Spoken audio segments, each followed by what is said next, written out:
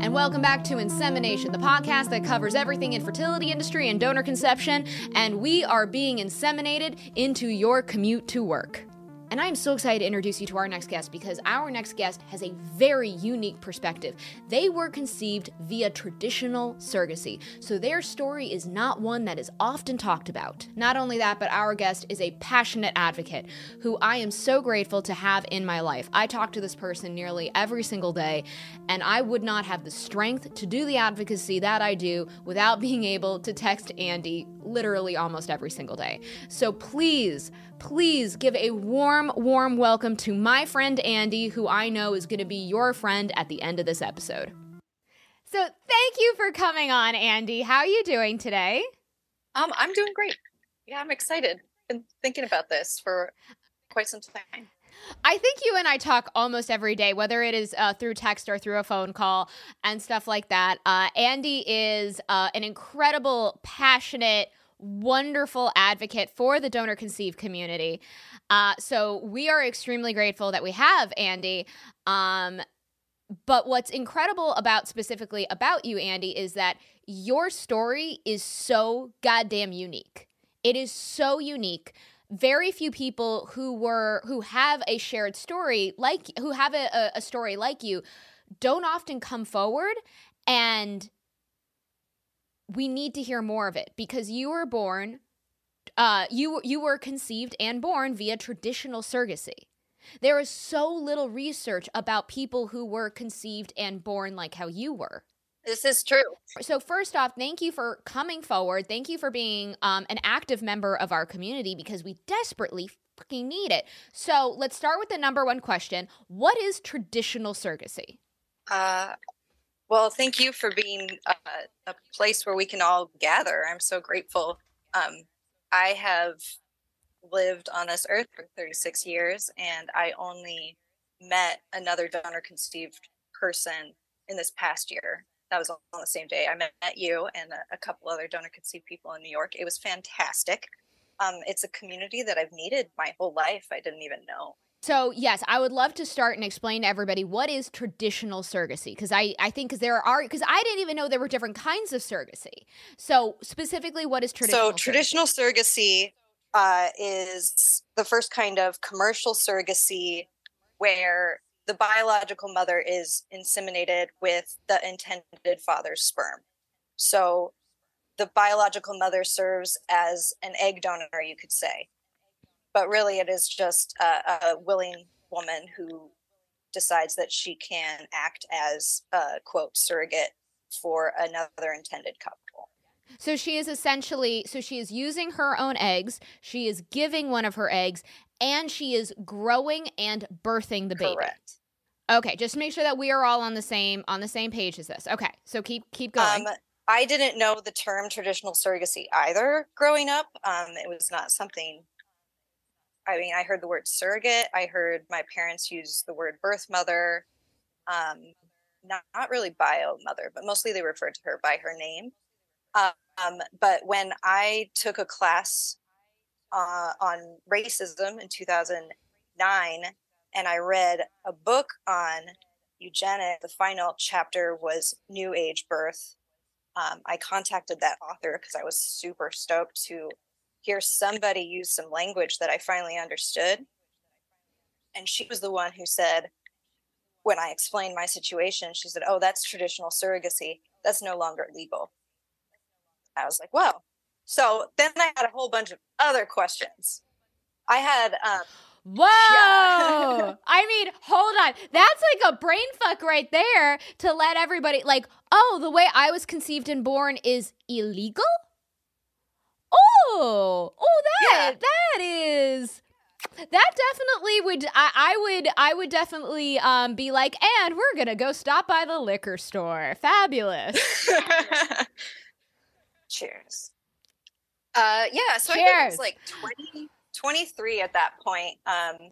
So I got some new vocabulary, and I kind of just went from there. You know, back in 2009, 2010, there wasn't such a thing as the donor-conceived community. I started looking into adoption psychology. I got some good information there, but it wasn't quite the same. It's not the same as intentionally being made and purchased. I hope that this comes across the way that I intend, but there is something about traditional surrogacy that does really not sit right with me, where it is, you are creating a child with your own eggs, growing the child, and you've created this child with the intention of selling them. Yeah. Now, of course, and there was never the word selling, and really the money wasn't brought up a lot. This is something that I've had to examine as an adult. Yeah. There's a lot to unpack there. I mean, you know, I know that like as donor conceived people, I know also adoptees, we really struggle with feeling like we were products. We were little Build-A-Bears. You know, we were essentially a very expensive blender.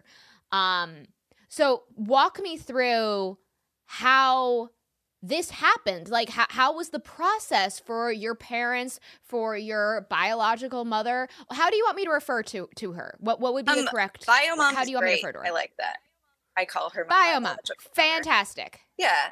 It took me a long time. Fantastic. And it took until meeting other donor conceived people that I am very confident in saying she's my biological mother.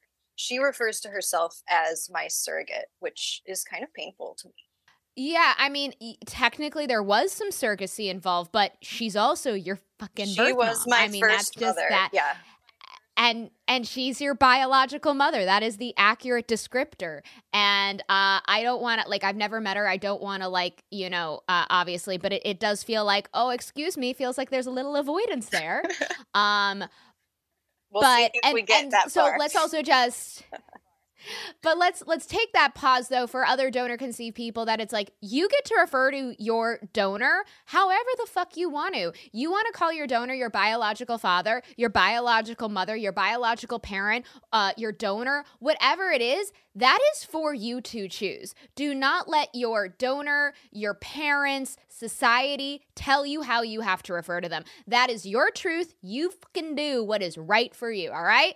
Here, I love it. That's really how it is. Yeah, I mean, that's how, for me, with like the donor conceived community, like how we seem to be, it's like, for us, it's like, look, not everyone has to have my mindset on like how I view my donor or anything like that. Like, but all I want is donor conceived people to have the choice and not have society and everybody make the choices for them.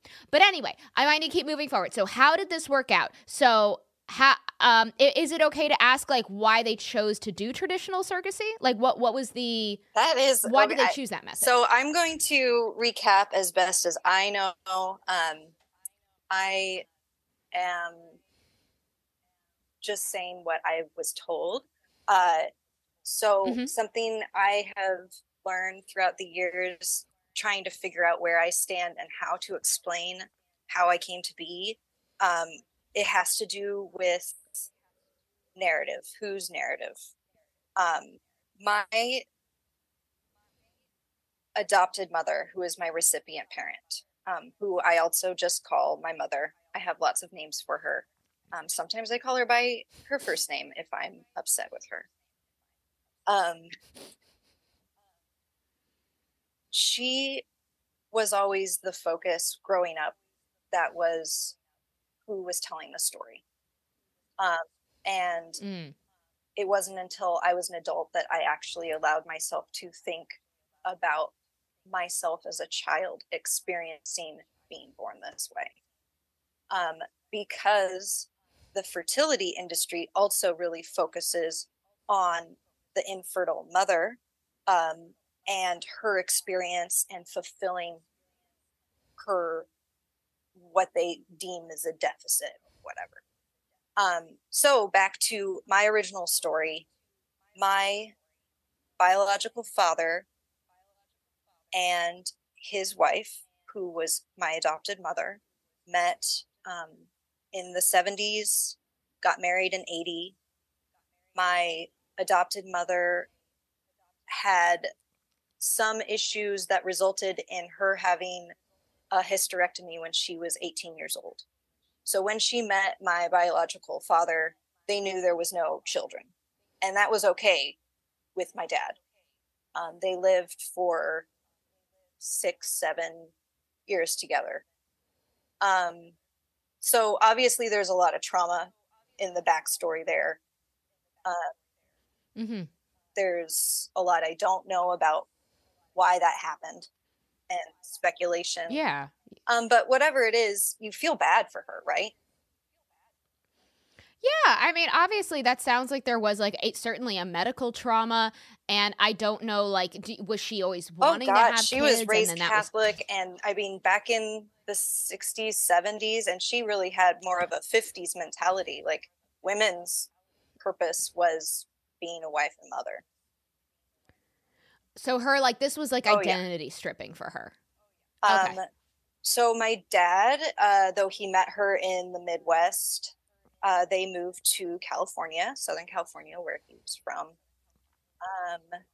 My dad is Jewish. I just have to say that because I do think it does matter as to why they chose to do donor conception. You know, Holocaust trauma. Oh, so are you saying that due to the Holocaust, you feel like your dad, it was very important for him to continue on the legacy due to how many lives were lost? Yes. Okay, I understand, dude. Okay, I understand. Someone. Okay, understand. Okay. Thank you. Okay. Okay, just wanted to clarify. So keep moving. So continue on with your story. Okay. So they moved to California in the 80s. I, from doing this little bit of research, found out that the first successful IVF was in 79. I had assumed that's kind of when surrogacy started. I guess there is this lawyer who started doing surrogacy contracts, but they weren't paid as early as 79. But from what I found out, it seems like the first commercial surrogacy in the United States was 1985, which was the year I was conceived. So I'm first batch. Whoa. I'm actually surprised that it was 1985. For some reason, I would have assumed that like it had been around a lot longer than that. There is a woman. So she says she's the first commercial surrogate. She got paid about $11,000. Oh, and she had an interesting name. They gave her a name, the last name Kane, from Citizen Kane. Ew. Why out of any fucking movie to pick from, you pick Kane out of Citizen Kane? I'm not familiar with the story. I'm sorry, I'm not a film. At least, well, okay, for all of us, like, at least pick Rosebud. For all of us who know Citizen Kane, at least pick Rosebud. Like, Kane? What the fuck? No, Rosebud. That's the obvious choice if you're going to go with that movie, which is a dumb movie to pick for surrogacy anyway. But fine. Okay, sorry. It's fine. It's fine. It's going to be fucking weird, dude. Fucking weird. All right.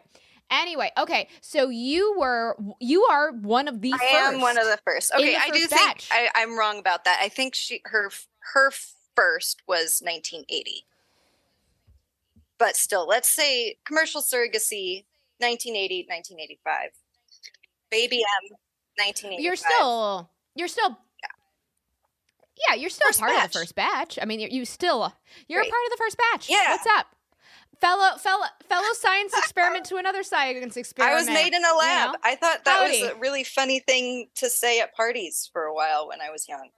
Oh, me too. Yo, that would be like how I'd hit on boys. Is like speaking of sperm. Hey, and I'm a product of masturbation. My parents never had sex. Yeah, I. Oh God, it's how I really thought I was gonna make friends. I know we have so much in common. It's pretty funny. In California, they choose surrogacy. It's very, very new technology. What happens next? So I did ask them at one point if they got to pick who they chose, or who was chosen for them. It turns out they did not. So that was in regards to, like, why didn't you choose a Jewish donor? Since I'm half Jewish, which is a thing. They told me that they couldn't pick. So they were paired with a young woman. She was a young woman. I assume she was 22 maybe when she Yeah, signed up. Oh, She was okay. 23 when I was born. So she could have even been 21 when she met my parents, who were in their Yeah. 30s. All right. So they apparently hit it off. They met at like, it wasn't like a Sherry's, but some diner. I have the picture right here. Look at this.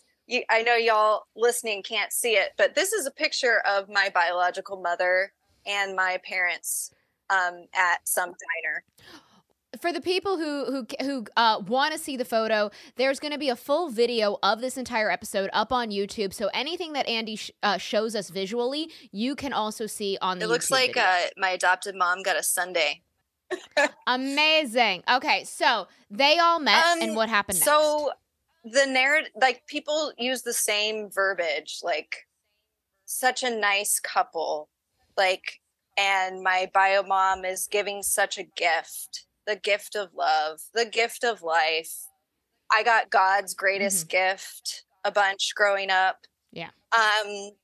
So bio mom says she didn't need the money, but she was 22 and had a kid. And she apparently worked at a bank. She said she had a good job, but she liked being pregnant. Now I'm getting all of this from a newspaper article that I have. I think they thought they were doing like a great thing. Everyone did. And I understand that now. Like, my parents thought they were helping out a woman who needed it monetarily. I think they thought we would stay in touch, and we did for a couple years.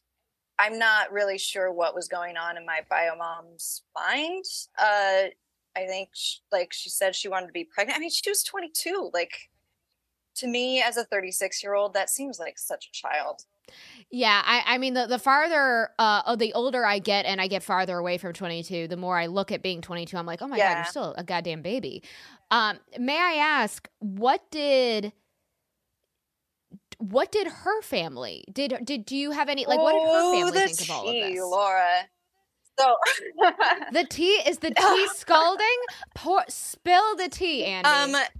We were in touch with her for a while. She disappeared. I'll talk about that later. I did find her later. She has a bunch of walls. I, as someone who am sensitive and love ancestry, I have siblings through her. I decided her walls aren't going to stop me from finding out more about this family. So yes, I did find out through a cousin of hers that her father and her had a huge fight about this. A fight that was one of the biggest of their lives. And the quote from this cousin, I found this out just this last year, is that my grandfather, maternal grandfather, accused her of shipping off his grandchildren. That was the word. Yeah. Yo. Yeah. Whoa. I mean, how? That's a lot of emotions. That's a charged statement. How? Okay, couple of questions. One, how does that make you feel to hear that your grandfather, your maternal biological grandfather, felt that way?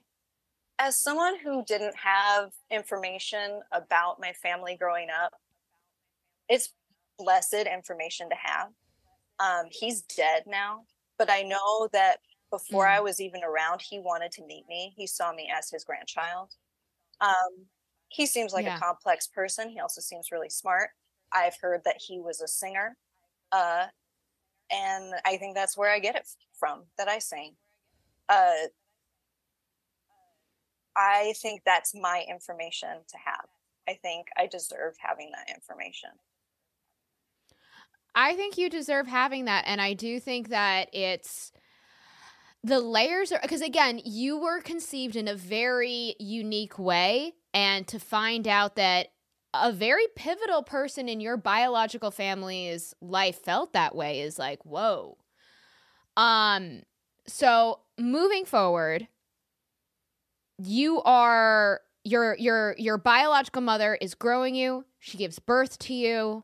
What ends up happening next? So I found out as an adult that she held me for 2 hours and then she handed me over to my adopted mom. And I don't know, she told me that to my face, and I didn't, I was getting a lot of information. This is the one time that I've met her as an adult. So I think about that a bit more now. Also, when I met her, I was 26. So I've had 10 years to think about this. So I think about those 2 hours now a lot. I don't think I was breastfed. I know in a strange, weird world, my adopted mother told me she tried to breastfeed me. I hear so many adoptive parents, so many adoptees talk about how their adoptive parents tried to breastfeed them. Don't, like, when she told me that, I think I was younger, and even as a young person, I was like, why? Why? I don't think that's gonna work the way you think. Now it's just big sadness for me right there. Yeah. Oh, yeah. No. Well, did not to force the conversation in a particular way, but you mentioned to me that when you went home with your adoptive mother and biological father, the trauma was already starting. Like, it was already happening. And if you feel comfortable, I'd love for you to share that. This is something that I've felt. It's not really something that's measurable. So that's been hard for me to come forward and admit it. But it's taken me years of adulthood and therapy and introspection to be able to say, yeah, this was a trauma to be taken from my mother. And this doesn't say anything. I'm not trying to say anything about my parents. I love my parents. I do love my adopted mom. I think even if she was the best mother in the world, this still would have been a trauma to be taken. Well, and I think because in your particular donor conception story, you are half adopted. I mean, I feel like there's such a Venn diagram between adoptees and donor conceived people, but you really are in the middle of that Venn diagram. And as we learn and we listen to all of our adoptee advocates and allies, we learn and we know that adoption starts with trauma because it is the automatic separation of family. There's no way to get around that one. It automatically starts with trauma. Now, that doesn't mean that you don't love your adoptive families. That doesn't mean you or anything else, but it does start with trauma. This started with trauma as well. It really did. And I think whether it was willful ignorance, whether they were told otherwise, like, I feel like that trauma, it was just ignored throughout my life. Like, it wasn't supposed to be there because I think I was thought of as some clean slate, like some, really nice baby they got fresh out of the womb. Yeah, because we're not taking infant trauma seriously whatsoever. I mean, I feel like people who are like, within the donor conception, surrogacy, or adoptee world, we go, oh no, it's a real thing. But yeah, no, and the trauma was there. I mean, this was your birth mother, your biological mother. That was all you heard, you smelled, you grew. She held you for 2 hours, and then sayonara. Even if it was sayonara. Agreed, and even if she knew from stage one that this would happen, and she set up emotional preparation for herself, there was no way I could do that as an infant. And as a donor conceived person, that's always something that I'm saying, that it's like, the children of donor conception, we got no say. But like, I feel like in your case, it's like it just we're dialing that volume up a lot. And then I'm supposed to be grateful. So then. Because since I'm half adopted, I always felt bad. Like, well, I didn't come from a traumatic background. I was purposely made to have a privileged life. Like, so I felt awful. Like, how dare I miss my mom? Oh my God. When do you think that like you were first able to verbalize that you missed your mom? Not until I met other donor When do you think that people. So, wow. Okay. So, but now looking back on it, you're like, oh shit, that's what I was feeling. I mean, I always knew, but it wasn't 100% until I met egg donor conceived people. I needed people to be like, yeah, I do have a connection with this person whose DNA I carry.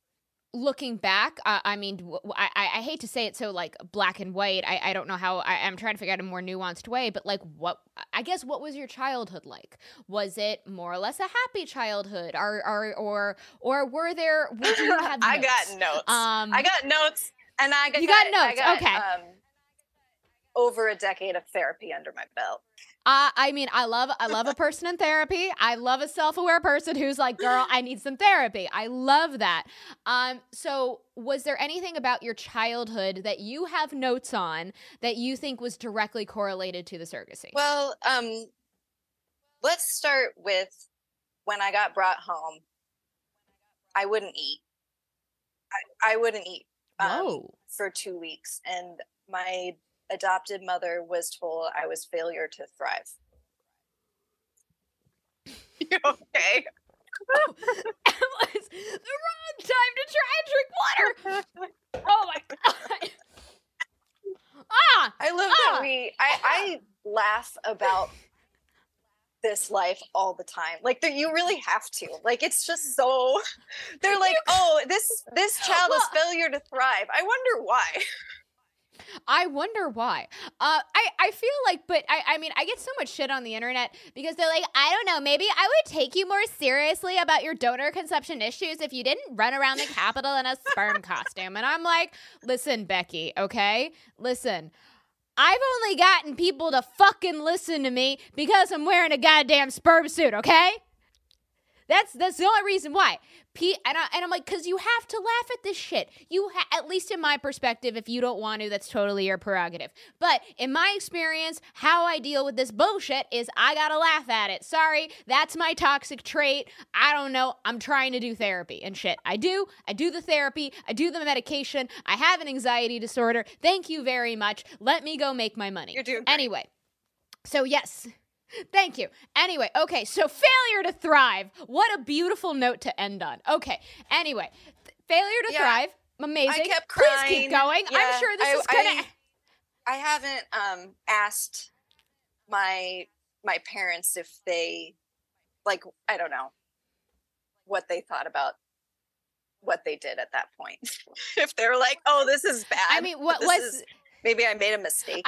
Yeah, I mean, I'm curious to, like, ask them, like, do you think any of those problems with her infancy maybe had something to do with the beforehand? Very like, curious enough. Or is it total cognitive dissonance? They have. Yeah. It's amazing to me constantly how little they understand about psychology.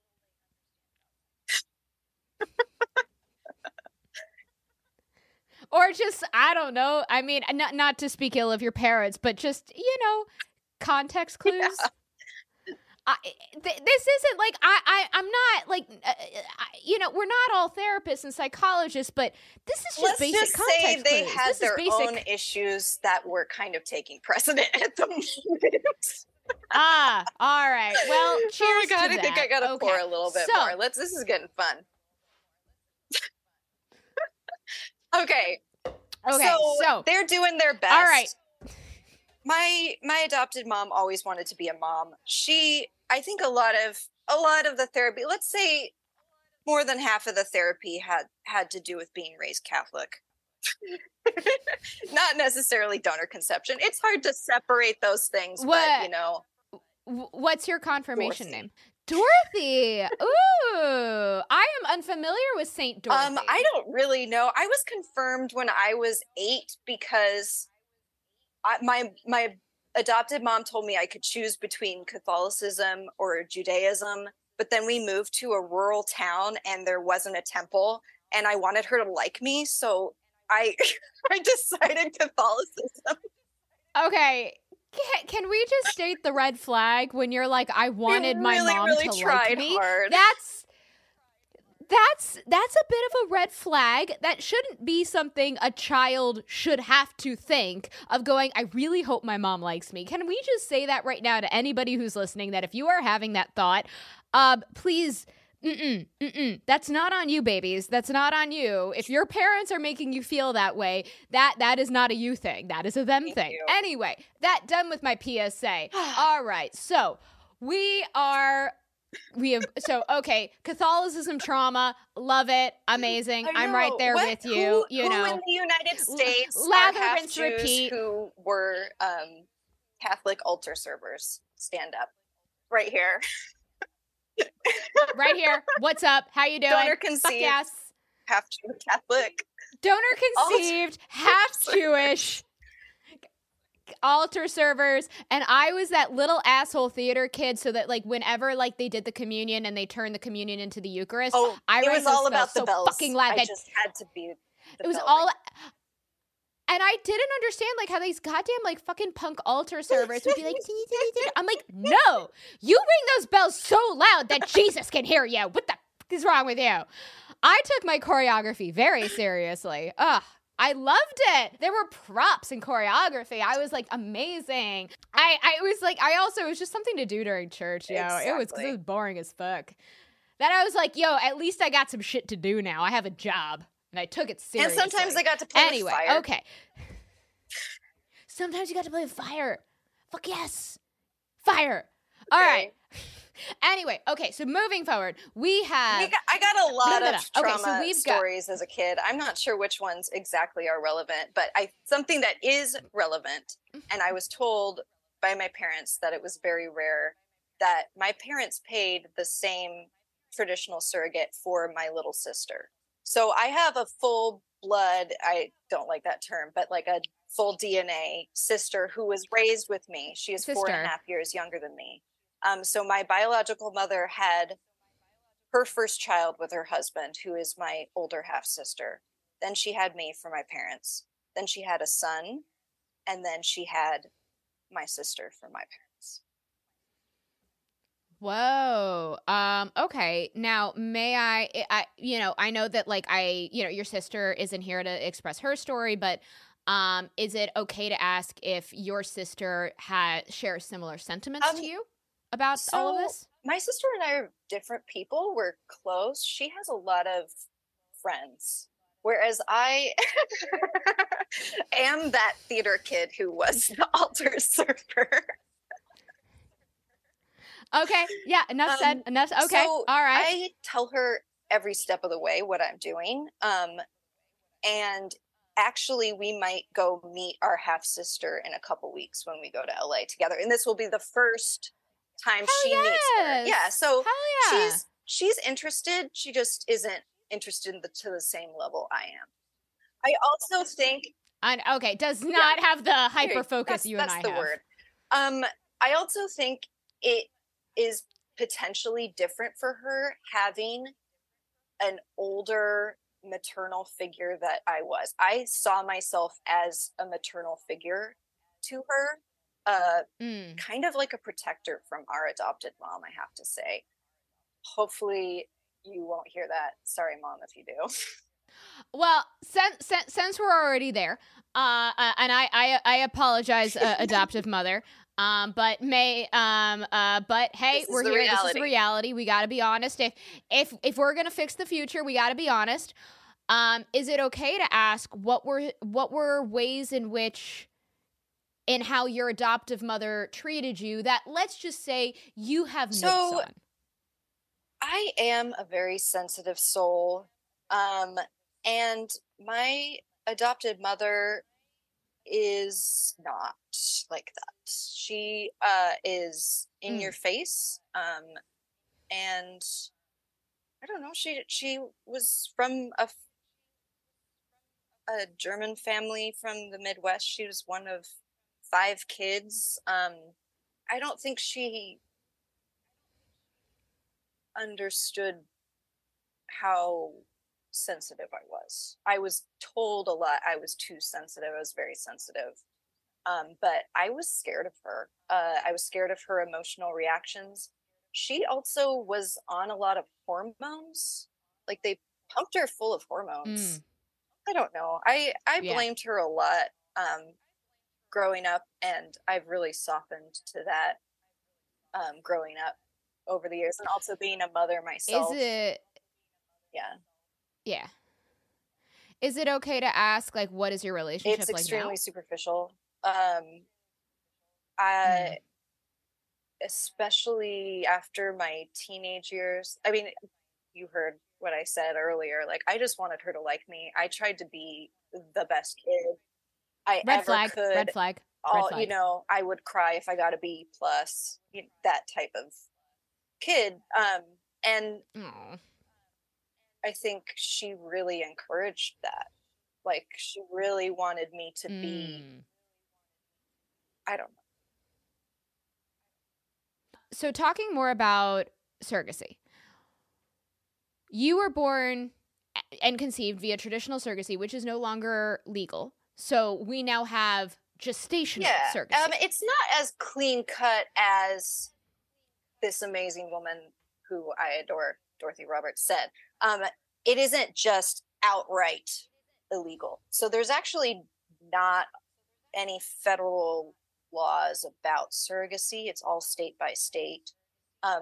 Even surrogacy friendly states, which there are 10, most don't want to do traditional surrogacy. If you look online to different websites, they all say it's because of the potential legal and emotional risk of it. I mean, I can understand that. I mean, it does seem like traditional surrogacy leaves some pretty big gaping holes for human nature to be like, hello, well, and how the are we doing history here? of surrogacy shows that those examples happened. So people who are older probably remember cases like Baby M, which happened. Baby M was born a few months before me in New Jersey, and the traditional surrogate, when Baby M was born, decided she wanted to keep the baby. And it went to New Jersey Supreme Court. Ultimately, it was a big deal, and lots of people were talking about surrogacy at that time. And that is when my bio mom and my parents went on several talk shows, and there were some newspaper articles, and I myself was on some talk show as a baby. Yeah, just drooling all over the place. All right. How do you view surrogacy now as somebody, because you were conceived, birthed via surrogacy. You yourself are a mom now. You are in your 30s, and you have done therapy. So like there's been a lot of work that you have done. You had some life experience. How do you view surrogacy now? I am a queer person and I support non-traditional families. But as a donor conceived person, it is mind-boggling that we haven't put donor conceived people at the forefront of this industry yet. I guess that's what we're doing right now, but it seems like a no-brainer to me. I think it's really sad looking at this industry. I feel like I have been forgotten. I feel like I'm constantly having to prove my trauma, which I don't think I should have to. I think donor conceived people need to be heard. That's what I think before anyone chooses to do donor conception. I'm going to sort of read in between the lines, and I want you to correct me. So what I'm getting is that your views are not necessarily hard in stone, but you just want people who are the products, who do have to live with emotional toll of being born this way. Emotional toll, whether that is donor conceived, surrogacy, we need to be listening to 100%. Those people. And then from there, take our cues from them. Is that, I don't want to like step on, I'm just sort of, I'm saying this because you and I talk a lot, so that's why I'm like, I think I understand where you're going. I think parents don't know what they're doing. I think donors don't know entirely what they're getting themselves into. And I think it's been intentional. At this point, the fertility industry's been going on for so long, it seems intentional. I do. I mean, I would have to very much agree. I mean, it frustrates me how the industry, or I'm going to say other groups, I'm going to leave it really vague right now because I don't want to get other advocates in trouble. I'm going to say other groups who do have a say, who do have an influence on the industry. The fact that they do not value the voices of the donor conceived because, in their own words, we're too close and biased to it. It's like, no shit, Sherlock. No shit, I'm biased because I'm it. Because I'm fucking it, asshole. And the fact that we do not, and the fact that they actively value the recipient parent's voice over ours is like, and I'm not saying don't value that voice. Of course, value that voice. But value the value the donor conceived person's life and voice first. That is what actually makes sense, because it's like the fact that there's never been long-term studies on the effects of donor conception, whether it is physical or mental. Telling. Yeah. You look up surrogacy right now on Wikipedia, the studies, they end at age 10. They say surrogate created people are fine. We've studied them to age 10. Where are the studies on surrogate created adults? Okay, so that's our second red flag. We're just keeping that. So I wanted my mom to like me, and surrogacy studies go to age 10. 2 red flags. All right, so we're just for everyone keeping track here. All right. Yeah, no, the fact that they're actively not studying children born via surrogacy, donor conceived people, like long-term as adults, they're actively avoiding it. They're actively discrediting our voices. And I do think, and again, especially somebody like you, because you, as I said, you are so in the middle of a bunch of Venn diagrams that I think like a voice like yours in particular needs to be heard. But I would love to talk about also so let's talk about a little bit of a lighter note about your healing. Because you've been actively working about healing. And so you said like meeting donor conceived people. And you are part of an egg donor conceived support group. I love the good eggs. How has that been, like talking to other egg donor conceived people? It's been a big marker in my life of before and after. Mm-hmm. There was a process of meeting people and being fearful at first. There's a process of acceptance, and then recognizing people and people who've had similar stories. It's a first in my life, being able to tell my story and have someone get it. Growing up, when I would say I had 2 moms and I had a birth mother, the reaction I most got was no reaction. I got blank stares because there was no comprehension to that. And that's in some ways better than like bad reactions, but it still was a negative reaction for me. Getting people like to hear me who get it means so much to me. Mm-hmm. I mean, listening to other people who've had a similar lived experience and they all go, oh shit, I feel the same way. Or it's like, does anyone else feel this way? And the entire room goes, yeah. Incredibly validating. It's so meaningful. Now, also, in this group, we've been gathering eggs. I think we're at like 7 or 8 adult egg donor conceived people, which is incredible because gestational surrogacy and egg donation really just started in the 90s. And helping these young people, because they are significantly younger than me, find their biological family and explore these feelings is something like I'm so grateful for that. That is the best thing, and it feels like something I needed to do with my life. I love them. I love you all, eggs. For all of our lovely eggs, the good eggs Yeah. that are hearing us right now.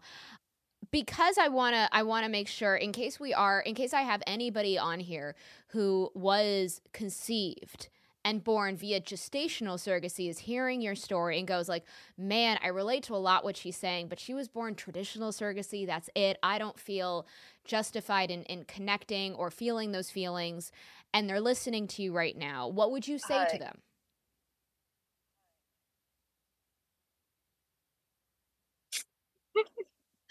I would say your feelings are more than justified. Your ancestors are in your body and they love you. Um, you have every right to know where you came from. And even if it's scary, even if, you know, whatever you call them, your donor, your biological parent, your DNA giver, even if that's not there as a possibility for a relationship for you, there's so many other relationships that you deserve, because that is your biological family. And it is up to each donor conceived person. Like, I know people who aren't interested, but if you are interested, nothing should stop you from knowing these parts of you. That's the hardest thing for me. It wasn't not being raised with my siblings, which is terrible. It's not, you know, all the trauma that I think came from being mixed up with donor conception. It was the loss of the culture that is my biological mother's. Like, there was so much that I missed out on, and that's not fair. You know, I talk a lot in my TikTok and my Instagram about the practicalities of donor conception. I very rarely do talk about the emotion because people do not like me talking about that. But fuck it. We're doing it on the podcast. I haven't cried yet. All right, on, try Laura. and stop me. But no, it's we don't talk about the emotional aspect of it. And the part of it is it's unknown territory.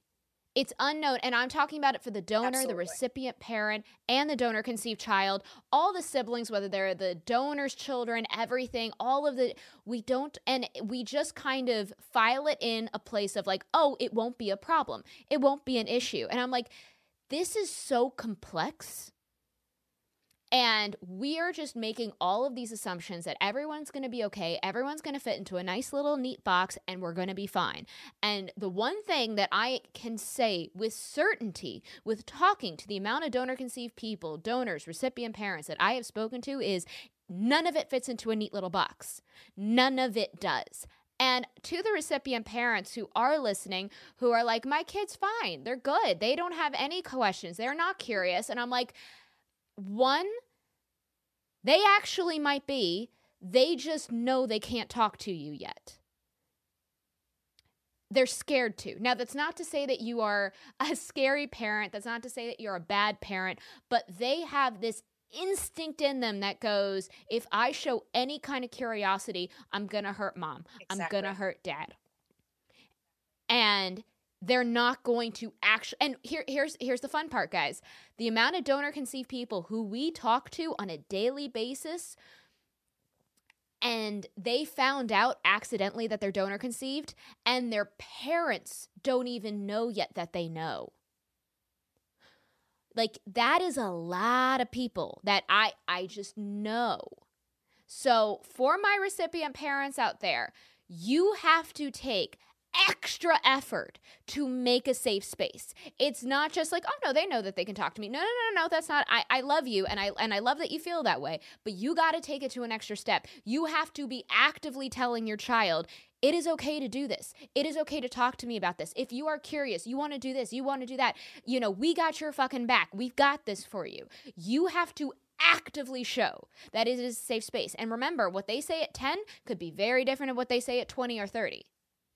And you got to be ready for that switch, because that's what we have seen continually is we see a lot of donor-conceived people kind of like essentially like put themselves in their own little donor-conceived fog And they sort of go through that until they hit adulthood. And then once they hit adulthood, they're like, oh shit, I need to figure this out. And the worst is when those donor conceived people start doing the research and they start exploring without the recipient parent. That is when you know you've got a goddamn problem on your hand. I see on TikTok and online, like, people talk about donor babies and test tube babies. And I myself used to refer to myself as a test tube baby. But I think we all did. It's time that the consciousness is raised, America wakes up and realizes that we have a whole generation of donor conceived adults. We have a whole community, and we got a wave of young people coming who were created this way. And it's time that we be seen as a population and as people who deserve human rights. Well, and I think that you and I really actually got to see, I think, a little bit into the beast. So many people know that I attended some of the ASRM conference, which is the American Society of Reproductive Medicine. They are the ones who essentially constitute the guidelines for all of the banks and clinics to fall within the United States. Now, again, those are guidelines, not actual regulations and laws. So clinics and banks do not have to follow them. So what ASRM is essentially a giant dog and pony show. Sorry, guys, but like, I don't know what else you want me to say. But until you really all start stepping up and actually really helping out donor conceived people, that's how I'm just going to continue to refer to you guys. But there was a social media conference there, which I and Andi both got to attend, and we watched it. And no donor conceived person spoke at this conference. It was all recipient parents. It was infertility doctors, all OBGYNs, going up and talking about spreading their and attracting message. Young egg and sperm was the quote that I heard that made my skin crawl. And Andi and I were just standing there, and you just seen like Laura's our face. skin.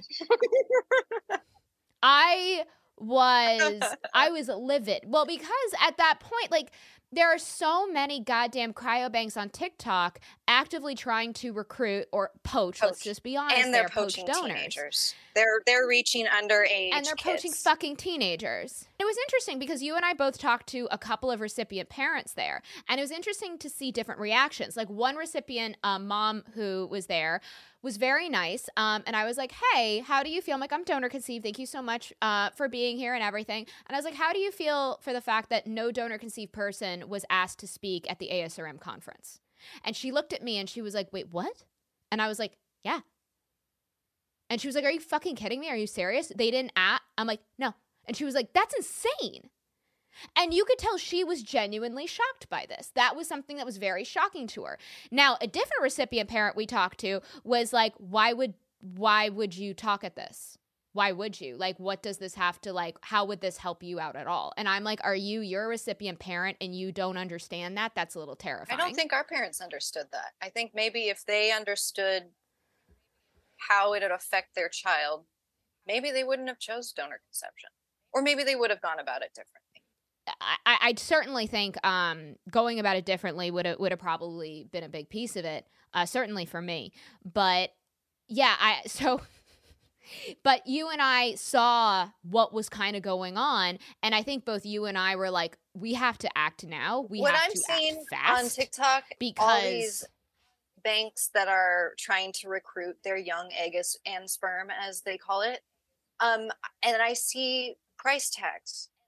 They're saying, come and earn $30,000, or can you believe that I paid off my student loans, or whatever. I saw some woman comment about how she paid off her car. I was sold for $12,000. Like, that price tag sucks. That follows me for the rest of my life. And I don't think people who participated in this in the 80s and who are participating in egg selling now get that. And, like, let's be honest. Let's call it what it is. It is egg and sperm selling. You are not a donor. You're in the United States, because other countries don't actually pay donors. But in the United States, and that's you're not pure a donor. propaganda, you're a seller. because selling your body parts is illegal. We have to start actually calling it what it is. We have to stop calling it donations. You're not donating a fucking thing. You specifically are doing it to buy a Louis Vuitton bag. Especially if the advertising you're buying is specifically saying this is, make money. That's who you're attracting, people who want to make money. Don't call it something else then. Yeah. Oh, now we're getting heated. So with that, if you've got donor-conceived people out there, recipient parents, donors, anything that you would want them to know. I want them to know that I'm really grateful for Laura High doing what she's doing.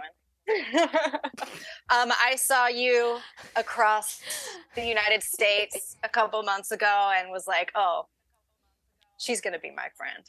And I have worked hard. I hope you trust me now.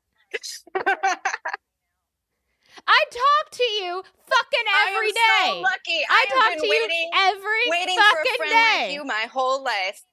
You're smart and you got a heart of gold, and I'm really grateful for this platform, because I have been waiting a very long time for someone to hear my story. So thank you to everyone who has listened. I'm still trying to find other traditional surrogates. I thought there were thousands of us, but I think there's a lot less than I actually thought, from what I'm figuring out. There are thousands of us, but not tens of thousands. So I have just so far found one other in the United States. So come find me. I'm at Traditional Surrogate on Instagram. I'd love to see you there. If you were born via traditional surrogacy, please go contact Andi. And I don't want to speak for you, but I'm assuming also if you were born via gestational surrogacy and you just need some help and guidance. Yeah, we got a lot of different people in our egg donation group. We have a double donor conceived person now. We would love to see you. We're a great chill group, and we just support each other through our daily life, because donor conception is something you deal with daily. But if anybody is interested in joining any of the donor conceived support groups that Andi is referring to, you can find them on Instagram at DCC Support. If you need that support, which I hella suggest you get, go join that. Go get the support. Go talk to your peers. I promise those feelings, donor conceived people who are feeling this, those little feelings that you've got in the back of your head that you have not allowed yourself to think of, that you are like, no, I'm not going to feel it. No. I promise you start joining these support groups and you start getting some validation and you start realizing every single one of these people has been feeling the same things that I have my entire life. You actually are going to start healing. Yeah. Do it. Do it, my friends. Do it, my little pumpkins. Okay? Amazing. Well, Andi, it is always phenomenal to chat with you. Thank you for coming on. Thank you for sharing your story. Because again, it's so unique. It's got to be heard. Your story has to be fucking heard. And I really, really do hope that we start taking people who were born via surrogacy, donor conceived people, feelings into actual consideration. Actual studies are done, because that's the only way how we're actually going to improve this, is we need that data. So thank you for raising your voice. Thank you for being an advocate, and we will continue to march on. It's an honor. Thank you. Have a lovely, lovely day. Thank you all so much for listening to another episode of Insemination, and thank you, Andi, for being as vulnerable and open and sharing your story, because oh my God, we need to hear more stories like that. Spotlighting those kinds of stories is what leads to actual fundamental change and empathy and understanding for people who are conceived in their kind of situation. And I just want to remind everybody to listen to the people who have the lived experience, especially when it relates to anything involving human rights. The only way we will ever make fundamental change is to listen and to have empathy and compassion. So thank you, Andi, and thank you again to all of our listeners for tuning in again and turning on Insemination. We'll see you back next week. Please leave a review, a comment, follow me on all of your social media at Laura High Five. And remember, we don't just have the audio of this episode, we also have it on my YouTube, Laura High. We'll see you next time.